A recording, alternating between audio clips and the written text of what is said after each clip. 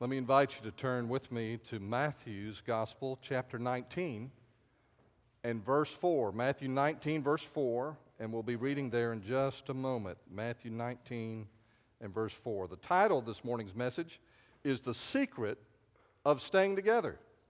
The Secret of Staying Together.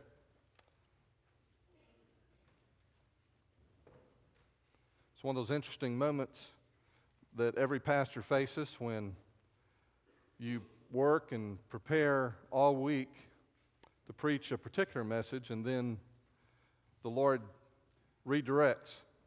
And so the message that I had planned this morning, I'll be preaching next Sunday morning, Lord willing. And I feel very strongly that the Lord is leading me to talk about assurance of salvation. And so if you're a person who struggles with certainty about your own security in Christ, that message will be one for you. And that'll be coming up next week. But today, we want to talk about the secret of staying together in Matthew 19, verses 4 through 6. And this is what the word of the Lord says. And he answered and said to them, "Have you not read that he who made them at the beginning made them male and female, and said, 'For this reason a man shall leave his father and mother, and be joined to his wife, and the two shall become one flesh. So then, they are no longer two, but one flesh. Therefore, what God has joined together, let not man separate.'" Attending a wedding for the first time, a little girl, watching what was happening down front, asked her mother, "Why is that lady wearing all white?" And her mother explained to her, said, "Well, she's the bride, dear, and she's the one that's getting married. And this is a special day for her, and she is so happy. And she is so excited. That white captures her happiness and joy and her cheerfulness over this special wedding day." And then she said, "Well, why is that man up there wearing black?"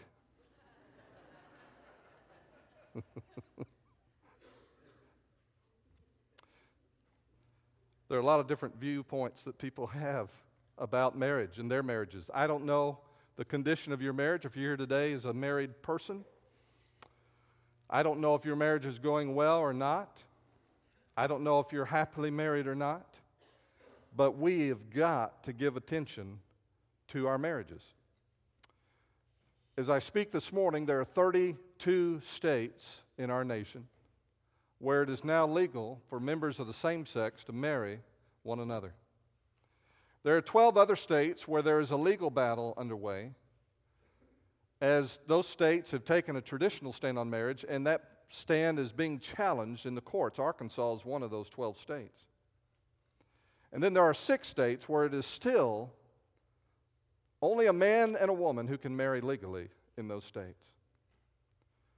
The whole concept of marriage has changed. It is being redefined and restated by our legal system.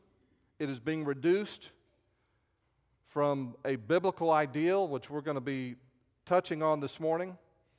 It is being reduced from a biblical concept of something that illustrates the relationship of Christ and the church to anything that makes me happy, or I think will make me happy.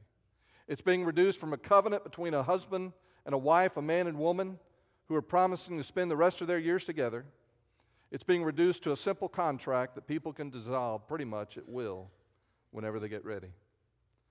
There are cities now across the United States, and I'm sure you've read about Houston recently, that have passed laws. They've also passed that law in Fayetteville as well, and places like Fort Smith, that have ruled they're so intent on minimizing the differences between men and women that they are ruling that you cannot discriminate in any area of public life, including public accommodations.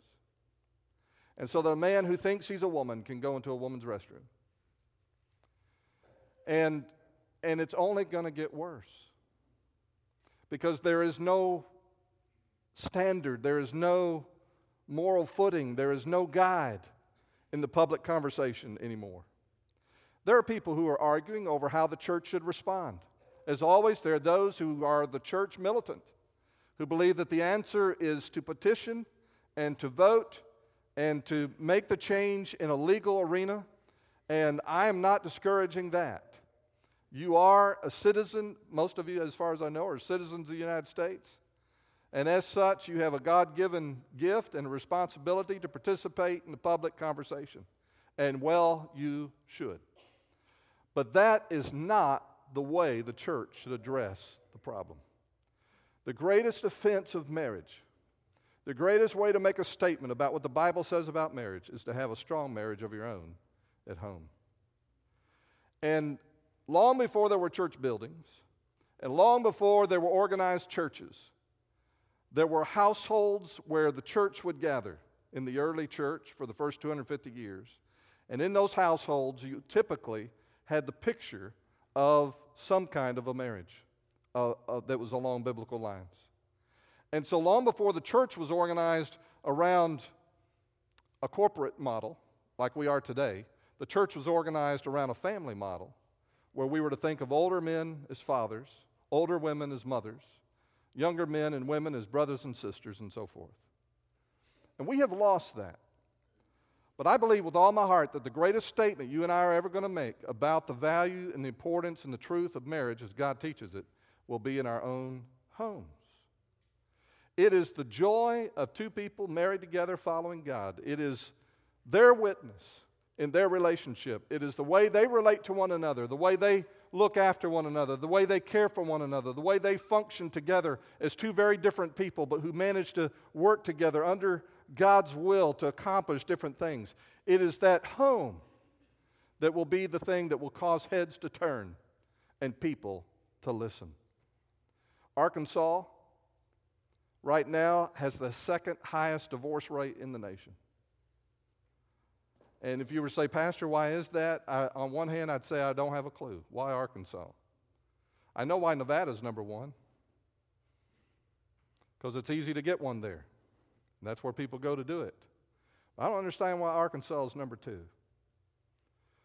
But I can tell you right now that as a church,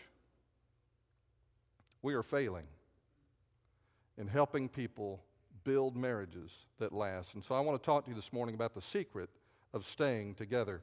I first shared these ideas in a wedding last fall, so some of you may have heard some of these points before. But I hope that God will use them in your life and that you'll apply them at home. My wife and I have been married 32 years. 33 years ago, Gail was my college sweetheart. And I think I can speak with some authority now about the secret of staying together. Now, don't ask me next week. I may get in trouble this afternoon. But I think I have some things I can share with you about the secret of staying together, not only from God's Word, but also from our experience. I think I'm beginning to understand what works. My father-in-law have had an ongoing conversation for years. He's been a student of his wife, and he has religiously cut out articles in the newspaper, articles in magazines, and saved them in his effort to understand his bride. And he's always dropping pieces of advice to me. One of my favorites is you can be too good to a woman. And there's always a context for every statement, so don't judge me for that. Do you want your marriage to last all your life? I want to share with you 5 insights that I believe arise from God's Word that can help you build a marriage that will last. And we know that's God's heart. We read that in that passage of Scripture when Jesus was asked about putting away a wife or divorce. His response was to go immediately to the book of Genesis and to reveal from the pages of that ancient book what God's original intent was for marriage. God's the only one that can tell us the truth about what it means to be a husband and a man, what it means to be a woman and a wife, and what it means to be in a marriage. Here's the first secret, if you will, that I would share. If you want to stay together the rest of your life, be ready to cope with change. Be ready to cope with change. You know, one of the disciplines, husbands, that you ought to have is that as you spend time alone in God's Word and God speaks to you through His Word, one of the things that should always come back to you at some point in your journey is how am I applying this, not out there in the workplace, not in my church assignments in my church service, but how am I applying this at home? Here's an example. This is a verse we studied a year ago last summer, Romans 15, verse 7. Paul tells the church, and it applies to married couples, therefore receive or take to oneself one another, just as Christ also received us to the glory of God. Receive one another. Now, the basic idea of that, if I was going to receive David, come up here, David, for just a moment. Here's the visual of what it means to receive someone. When he says to receive one another, it means to take them to yourself. Are you comfortable at this moment? It means to take them to yourself. Thank you, brother. I love doing stuff like that. Okay. It means to receive them. It means to welcome them. And we are called to do that certainly for each other at church. But if I do it at church, shouldn't I do it at home? And I should do that with my spouse. A husband should receive his wife. A wife should receive her husband. And you say, well, I did that when I made a promise and I married that person. You need to do it all the time. You need to be welcoming them, receiving them. Now, why do I say that in the context of talking about change? Because change is going to happen, isn't it? Those of you who have been married a while, you know that marriage is going to change. Most love-struck couples have never thought about this. You know, when they get married and they walk down the aisle, their idea of what's going to happen is that this incredible person that I am in love with today, this person who is so good-looking, I mean, I think they're hot. I still call her the hot blonde. And I think they're, you know, you look at that person, I think, I love this person. I love who they are. I love the way they think. I love the way they make decisions. I love everything about this person. And I want it to stay this way the rest of our lives, and so I'm going to marry them. That's not what happens. Things change. We grow older, if nothing else. And as we grow older, if we're in Christ, we grow better. Our character should improve. We should become better men, better women in that process. But things change. Some of the things you liked when you were younger, you may not like as much when you get older. I mean, there are some things, I'm not going to talk about them because I'll get in trouble. There's some things where Gail and I have completely reversed in our approach to life in certain areas. She so influenced me that I'm a lot more like the way she was when we first married on certain issues. And apparently I influenced her negatively. And she's a lot more like me on certain topics than when we first married. And so we change. Most of us envision life together when we first get started, like Snow White and Prince Charming. When you go and you watch that Disney movie, my mama watched that movie when she was a little girl, and then I watched it when I was a little boy in the movie theater. And my children watched that film when they were growing up, and you see that Snow White never changes. She never gets older. And the story always ends the same way. But you know that's not reality. Snow White lost her teeth. Snow White got wrinkles. Snow White got gray hair. And as I mentioned last week, she might have put on a few pounds. Snow White changed. And let's not even talk about Prince Charming. The handsome prince lost his hair, or may have lost some of his teeth. And so you have to ask yourself, if you're a married person, even if you've been married a long time, what is my attitude towards change? Am I going to receive my partner, my spouse, my husband, my wife, am I going to receive that person today with the same intensity, the same commitment, and the same warmth that I did on the day I said I do? You've got to be able to cope with change. I think the number one complaint I hear, and I've mentioned this before, but I think the number one complaint I hear when people come and their marriage is in trouble, and usually when they come to me, it's too late. But often I think the thing that I hear the most is something that you've heard before, and that is that I simply don't love him anymore. I don't love her anymore. Aside from the fact that that's a gross misunderstanding of love. Because the love that husbands are called to. Husbands, love your wives as Christ loved the church. Is a kind of love that's self-sacrificing and willing to do whatever it takes to accomplish God's purpose in that other person's life. Willing to do what is the very best for them. In fact, the word agape that husbands are called to with their wives has very little to do with feelings. It is a raw commitment, a decision to do what's best for your spouse, no matter what the cost to yourself. And so when someone comes to me and says, I don't love her anymore, I know what they're talking about. They're talking about emotion. But that doesn't mean they can't be obedient to God's command to husbands, love your wives.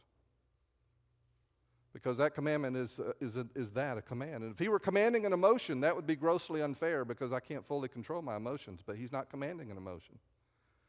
He's commanding that I do something and that I act in a certain way related to my wife. So when I say I don't love her anymore, I'm simply saying I'm choosing to be disobedient to what God has called me to be and do as a husband. But normally when people come and they say that, I don't love him or her anymore, you know what they're telling me? They've changed. They've changed. And they don't look the same way in the morning. And I see faults in them because now we live together and I see who they really are. And I see what they're like. And I don't like what I see. And there's parts of it that I don't care about anymore. And what they're saying to me is, I got married and I was not prepared to cope with change. Because change is woven into the very fabric of your relationship with your spouse. So that's the first thing, the secret of staying together. You've got to be ready to cope with change. How are you going to cope with parenthood when it becomes time to become parents? What's it going to be like for you when you become grandparents? We had all our kids home this week, and we were celebrating because our oldest son and his wife are about to adopt. They've not been able to have children of their own, so they're about to adopt, and sometime before the end of the year, Gail and I will become grandparents for the first time. And I get to be as insufferable as the rest of you have been, showing you pictures of our young grandchild. And when that change takes place, how do you respond to those changes? Serious illness when it comes. How are you going to respond to that? Well, we must not only be willing to cope with change, but there's a second thing we have to do. Secondly, we must be ready to accept what cannot be changed. We have to accept what cannot be changed. A young minister was about to perform his first wedding. He goes to an older pastor, and he asks him for advice, and he gives it to him. And then the last piece of advice he gives to the younger minister is this. He says, if you get into the ceremony and you forget what you're supposed to say next, he said, just quote Scripture. That's always good. Quote a Scripture until you remember what you're supposed to do, and then go forward. So the man conducts his first wedding, and it's going well. People have entered well. They've given away the bride, and he's supposed to give his talk. And then he gets to a certain place after they've kissed one another at the very end, and he doesn't know what to say next. And so he says, the first scripture that comes to mind, Father, forgive them, for they know not what they're doing. The truth is, when you and I get married, we don't know what we're doing. We really don't know what we're doing. When Gail and I got married, because I had a background where marriage and what a good marriage looks like was not in my view. I think I read every book I could find on marriage that was available in 1981. I think I read everything. Strike the Original Match by Chuck Swindoll. I mean, I could list the books that I read. Larry Christensen's The Christian Family. I read all of those books. Some of y'all know those books because you're older than I am. Because I wanted to get it right. I wanted to do the right thing. I wanted to know, oh God, how do I be the husband that you've called me to be? God, you're entrusting with me the responsibility to help Gail become all that you have called her to be. And that is an absolutely awesome assignment. And oh God, I don't want to mess that up. But the truth is, when we finally got married, I'd read all those books. I didn't have a clue. We have to be ready to accept what cannot be changed. There are certain aspects of your mate that are not going to change. And one of the great difficulties or problems I have when I see couples, and I don't want you to avoid, because I'm not going to name names, okay? I don't want you to avoid coming to see me because I'm saying this, but you just need to hear this.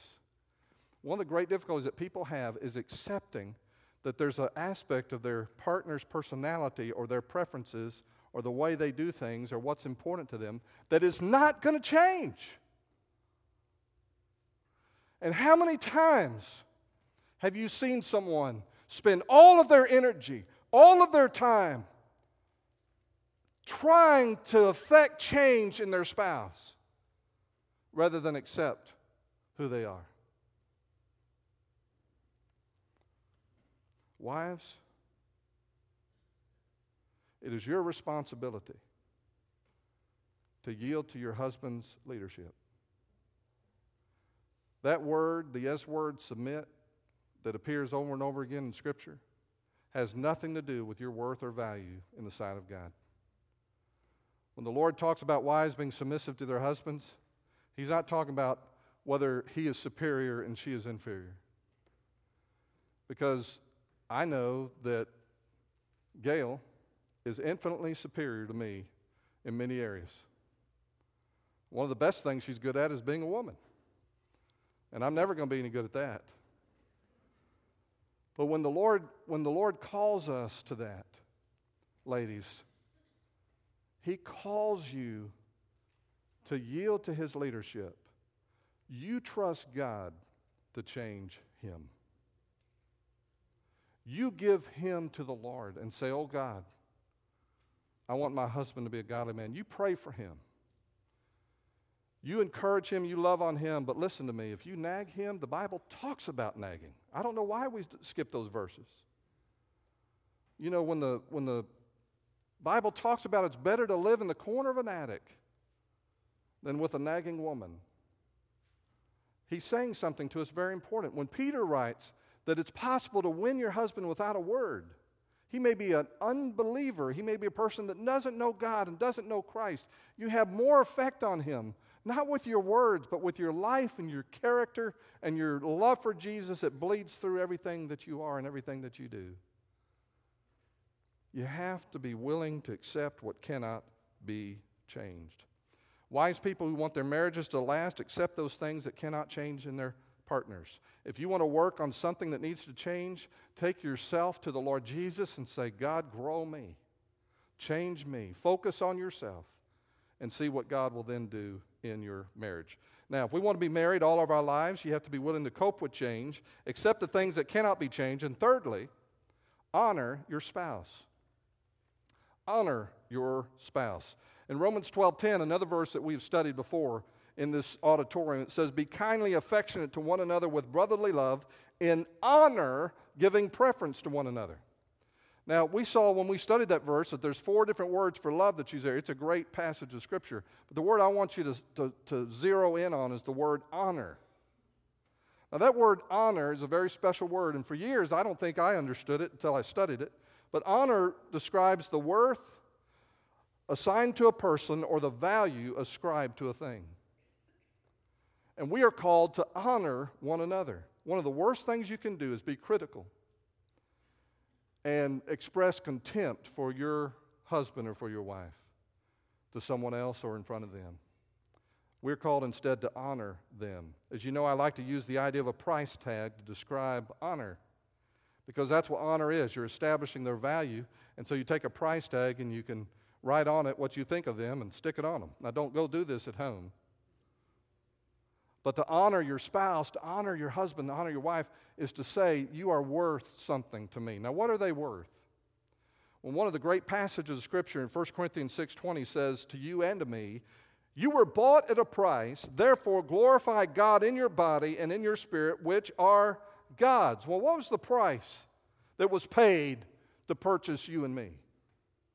Wasn't it the blood of Jesus Christ? Wasn't it the life of Christ? When God looked down through the ages and He saw you, and He determined that He would save you or rescue you through the blood of Jesus Christ, He determined your worth was infinite. Your value to Him was equal to the life of Jesus Christ. I don't understand that God would take His precious Son, who was stain-free, who knew no sin, and would cause Him to die in my place. But He determined forever my worth and my value because of that, and yours too. Yours too.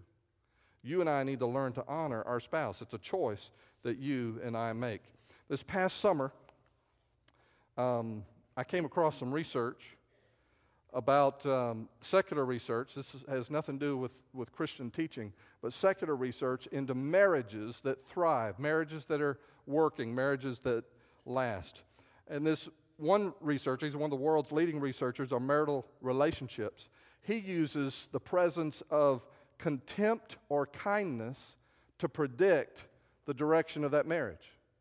Think about that. Contempt or kindness. He says contempt is the number one factor that tears couples apart. People who are focused on criticizing their partners miss a whopping 50% of positive things their partners are doing. And that's a measured number. In other words, they miss the good things that are going on because they're so focused on the negative. They see negativity even when it's not there. You ever feel like with someone that you're dealing with that you can't do anything right? That's someone who's treating you with contempt.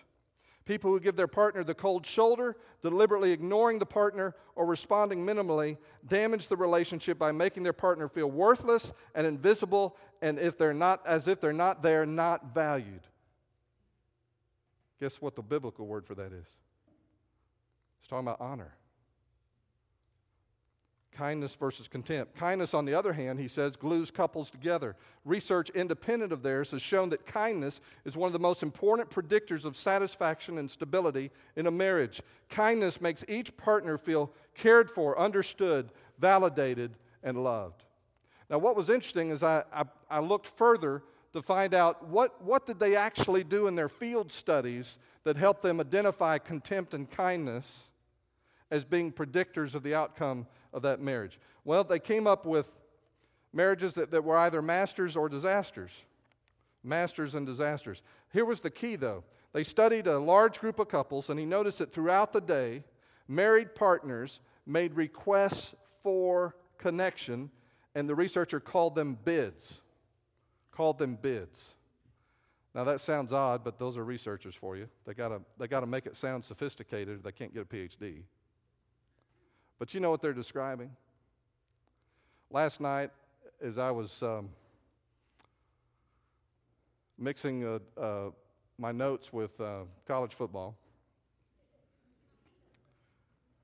my wife called out to me and said, "Look outside. There's a sunset out there. It looks like cotton candy." That's called a bid. I failed miserably, but it's called a bid, all right? Now, how a partner responds to that bid, they either turn towards their partner and engage, because it's not, hey, come look at this bird, this beautiful bird or something outside. It's not just come look at the bird. It's an invitation to connect with your partner. You get it? And so, hey, come look at this. Hey, I was reading this. Hey, I saw this on television. Hey, I heard this today. And it's a bid. It's an invitation to be engaged. And what they watched for was people who turned toward their partners in the study, or partners who turned away. Partners who turned away responded minimally, ignored the bid, or expressed contempt, as in, "That's stupid," or "Stop bothering me." Now, I didn't say that. The researcher said that. And here's the interesting thing. Now listen to this. They did a 6-year follow-up after studying those couples. They had measured their behaviors in year 1. And year 6, here's what they found. Couples who had divorced after a 6-year follow-up had turned toward bids 33% of the time. What that means is when she says, "Hey, come look at this sunset," the partner only responded 1/3 of the time. Partners that were still married and on a trajectory to have a long and lasting marriage, who were still together after the 6 years, had a turn toward bids 87% of the time. In other words, marriages that were going to last, when that partner extended that invitation to a conversation, that invitation to be engaged, to be a part of what he's thinking or part of what she's thinking, 9 out of 10 times the other partner turned towards their spouse. You know what that is? Honor. It's honor. When your partner talks to you or invites you and engages you in conversation, you are expressing their worth and value if you turn towards them and you respond. It is honor. Well, we need to stay married the rest of our lives by learning to cope with change, accepting what cannot be changed, honoring our spouse, and then number 4, be committed to a permanent relationship. Be committed to a permanent relationship. Listen to 1 Corinthians 7, verse 39. A wife is bound by law as long as her husband lives, but if her husband dies, she is at liberty to be married to whom she wishes, only in the Lord. Now, I chose that verse because it makes something very clear, that God's intent and what honors the Lord is that you stay with your spouse the remainder of your life. And so they use the word bound to describe that relationship. You know what a marriage vow is? It is a promise. It's not a promise just for what you're going to do for the other person. It's also a promise that you're going to be there. You're going to be there. 5 years from now, you're going to be there. Things are going to change, but you're going to be there. 10 years from now, 15 years from now, 20 years from now, you and I need to be committed to a permanent relationship. Now, why is that? Because if I'm not happy in my marriage, is God trying to make me unhappy? Is He trying to restrict us in some way? Is He taking away something that is good? No, because He knows that real love and fulfillment exist only in conditions where there's long-term trust and commitment. In other words, when you put up walls around your relationship and you said, this is where we are, this is not going to change, I'm with you for the rest of my life, in the context of that kind of commitment, there are things that happen in your relationship to one another that will never happen apart from that commitment. It's hard work. And when you're married to someone who is not like you and totally different from you and thinks differently from you, is cold when you're not cold, hot when you're not hot, that commitment to stay together yields benefits in that God will use that marriage to grow you as a man of God more than any other relationship in your life. It will grow you as a woman of God more than any other relationship in your life. So many times we think, well, if I could just get out of this relationship and find a strong Christian man or a strong Christian woman, my life would be better. That's not what the Bible says. Your commitment to a permanent relationship is valuable in His eyes. People who live together without the promise to stay together are missing something. And living together is the most popular way to start out a relationship anymore. There's no pledge to permanence. And because of that, statistically and experientially, trust is lower. Intimacy is limited. Love is cautious. And security is non-existent. Only marriage can release two people to love each other in a way that honors God and goes deeper, lasts longer, and means more. So the secret of staying together involves coping with change, accepting what can't change, honoring one another, being committed to a permanent relationship. But the fifth thing that I'd like to share with you is this. Most important of all, let the Holy Spirit rule. Let the Holy Spirit rule. A little boy sat through a Sunday school class and learned about the time that Jesus went to a wedding and changed the water into wine. When he got home, his daddy asked him at the Sunday table, "And what did you learn from that story?" The boy thought for a moment and said, "If you're having a wedding, make sure Jesus is there." And that's good advice. Marriage truly takes three. Galatians 5 verses 22 to 25 says, "But the fruit of the Spirit is love, joy, peace, long-suffering, kindness, goodness, faithfulness, gentleness, self-control. Against such there is no law. And those who are Christ have crucified the flesh with its passions and desires. If we live in the Spirit, let us also walk in the Spirit." And you and I have much to learn about what it means to walk in the Spirit, because it's so much easier for us to look at a set of rules and say, just tell me what to do. But that way didn't work in the Old Testament. It's not that the rules were bad. We weren't able to keep them. And so to fix that, in the New Testament, what God does is a solution to the problem of human beings that can't live in His kingdom is He comes and He takes His Holy Spirit, and the moment a person trusts Christ, the Holy Spirit comes to live inside that person. He is the very presence of God, and He is there to bring to your mind everything that pleases God. He is there to give you the strength and power to do everything that pleases God. Now, to walk in the Spirit, is that last verse mentioned, is a very special word for walk. It's not a word for walk as in as you conduct your life, as you walk around, walk in the Spirit. He's saying, if we live in the Spirit, He's saying literally, let us keep step with the Spirit. Keep step with the Spirit. It's like a marching band where people walk together in unison and each one takes a step in the same way that the other's taking a step. When the Holy Spirit moves, I want to move with Him. And to walk in the Spirit means that you and I develop and cultivate a relationship with Jesus Christ through His Spirit, is that when He speaks and when He prompts and when He moves us, we obey. Now, why is that important in a marriage? It is incredibly important in a marriage. Because you're going to have disagreements, you're going to have squabbles, you're going to have problems, you're going to have difficulties. And the Holy Spirit of God, He is absolutely essential if that marriage is going to last. He is the one who convicts someone to go and ask forgiveness from someone else. He is the one who will move you to act and do something when all you feel is a desire to run.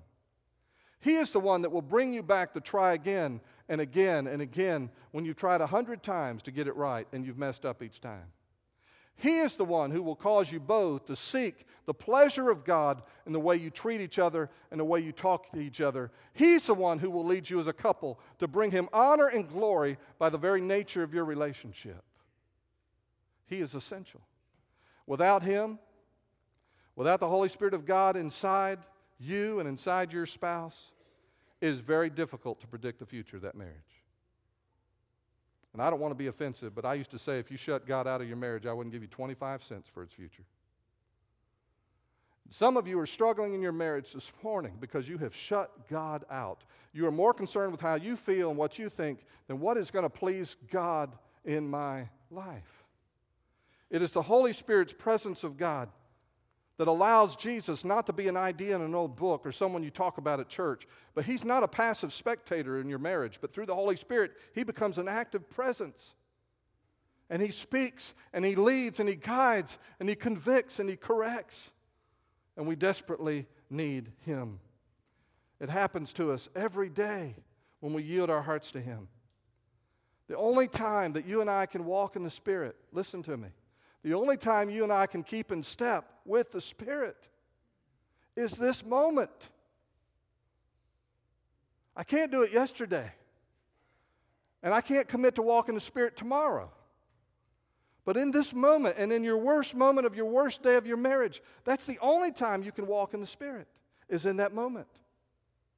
And where is He stepping? And how is He leading? And how is He guiding? Through the Spirit inside you, you have everything you need for your marriage to be successful. Everything you need for your marriage to be a shining light in a world that is dark and run amok and gone crazy in relationship to God. When you argue, and I'm speaking from experience, He will wait for you to calm down and listen to Him again. When you are fearful, He will be your place of absolute safety. When you are hurt, He will heal your heart and enable you to forgive. When you are confused, He will give you direction. When you are unable to love anymore, He will love through you with the love of the Savior and will love your spouse. I think you get the idea. He is everything you need to stay together. This morning, I want to encourage you, as we have a time of response, to say yes to whatever God has spoken to your heart. Maybe your marriage is in trouble, and right now you are this close to jumping ship. And I don't know you, and I don't know who you are, but I do know this. God is on the side that wants to save your marriage. And I encourage you to open your heart to Him. This response time that we're about to have together is actually an act of worship. The very essence of worship means to yield or to bow down before someone else. It's not what we sing, although that can be part of it. But worship is when we bow down and we lie on our faces and we prostrate ourselves in our spirit, in our heart, and our lives to one who is greater than we are. And you may have been saying no to him and running from him and saying, I'm not going to do this anymore, I'm going to quit, I'm going to stop. And he's saying to you, listen to me. I want to do more in you and through you than you ever dreamed possible. And it may not get better overnight, but it's going to be a whole lot better with him in charge than with you in charge. And so some of you, that you need to come and you need to lay yourself before the Lord. In your heart of hearts, you need to say, God, forgive me.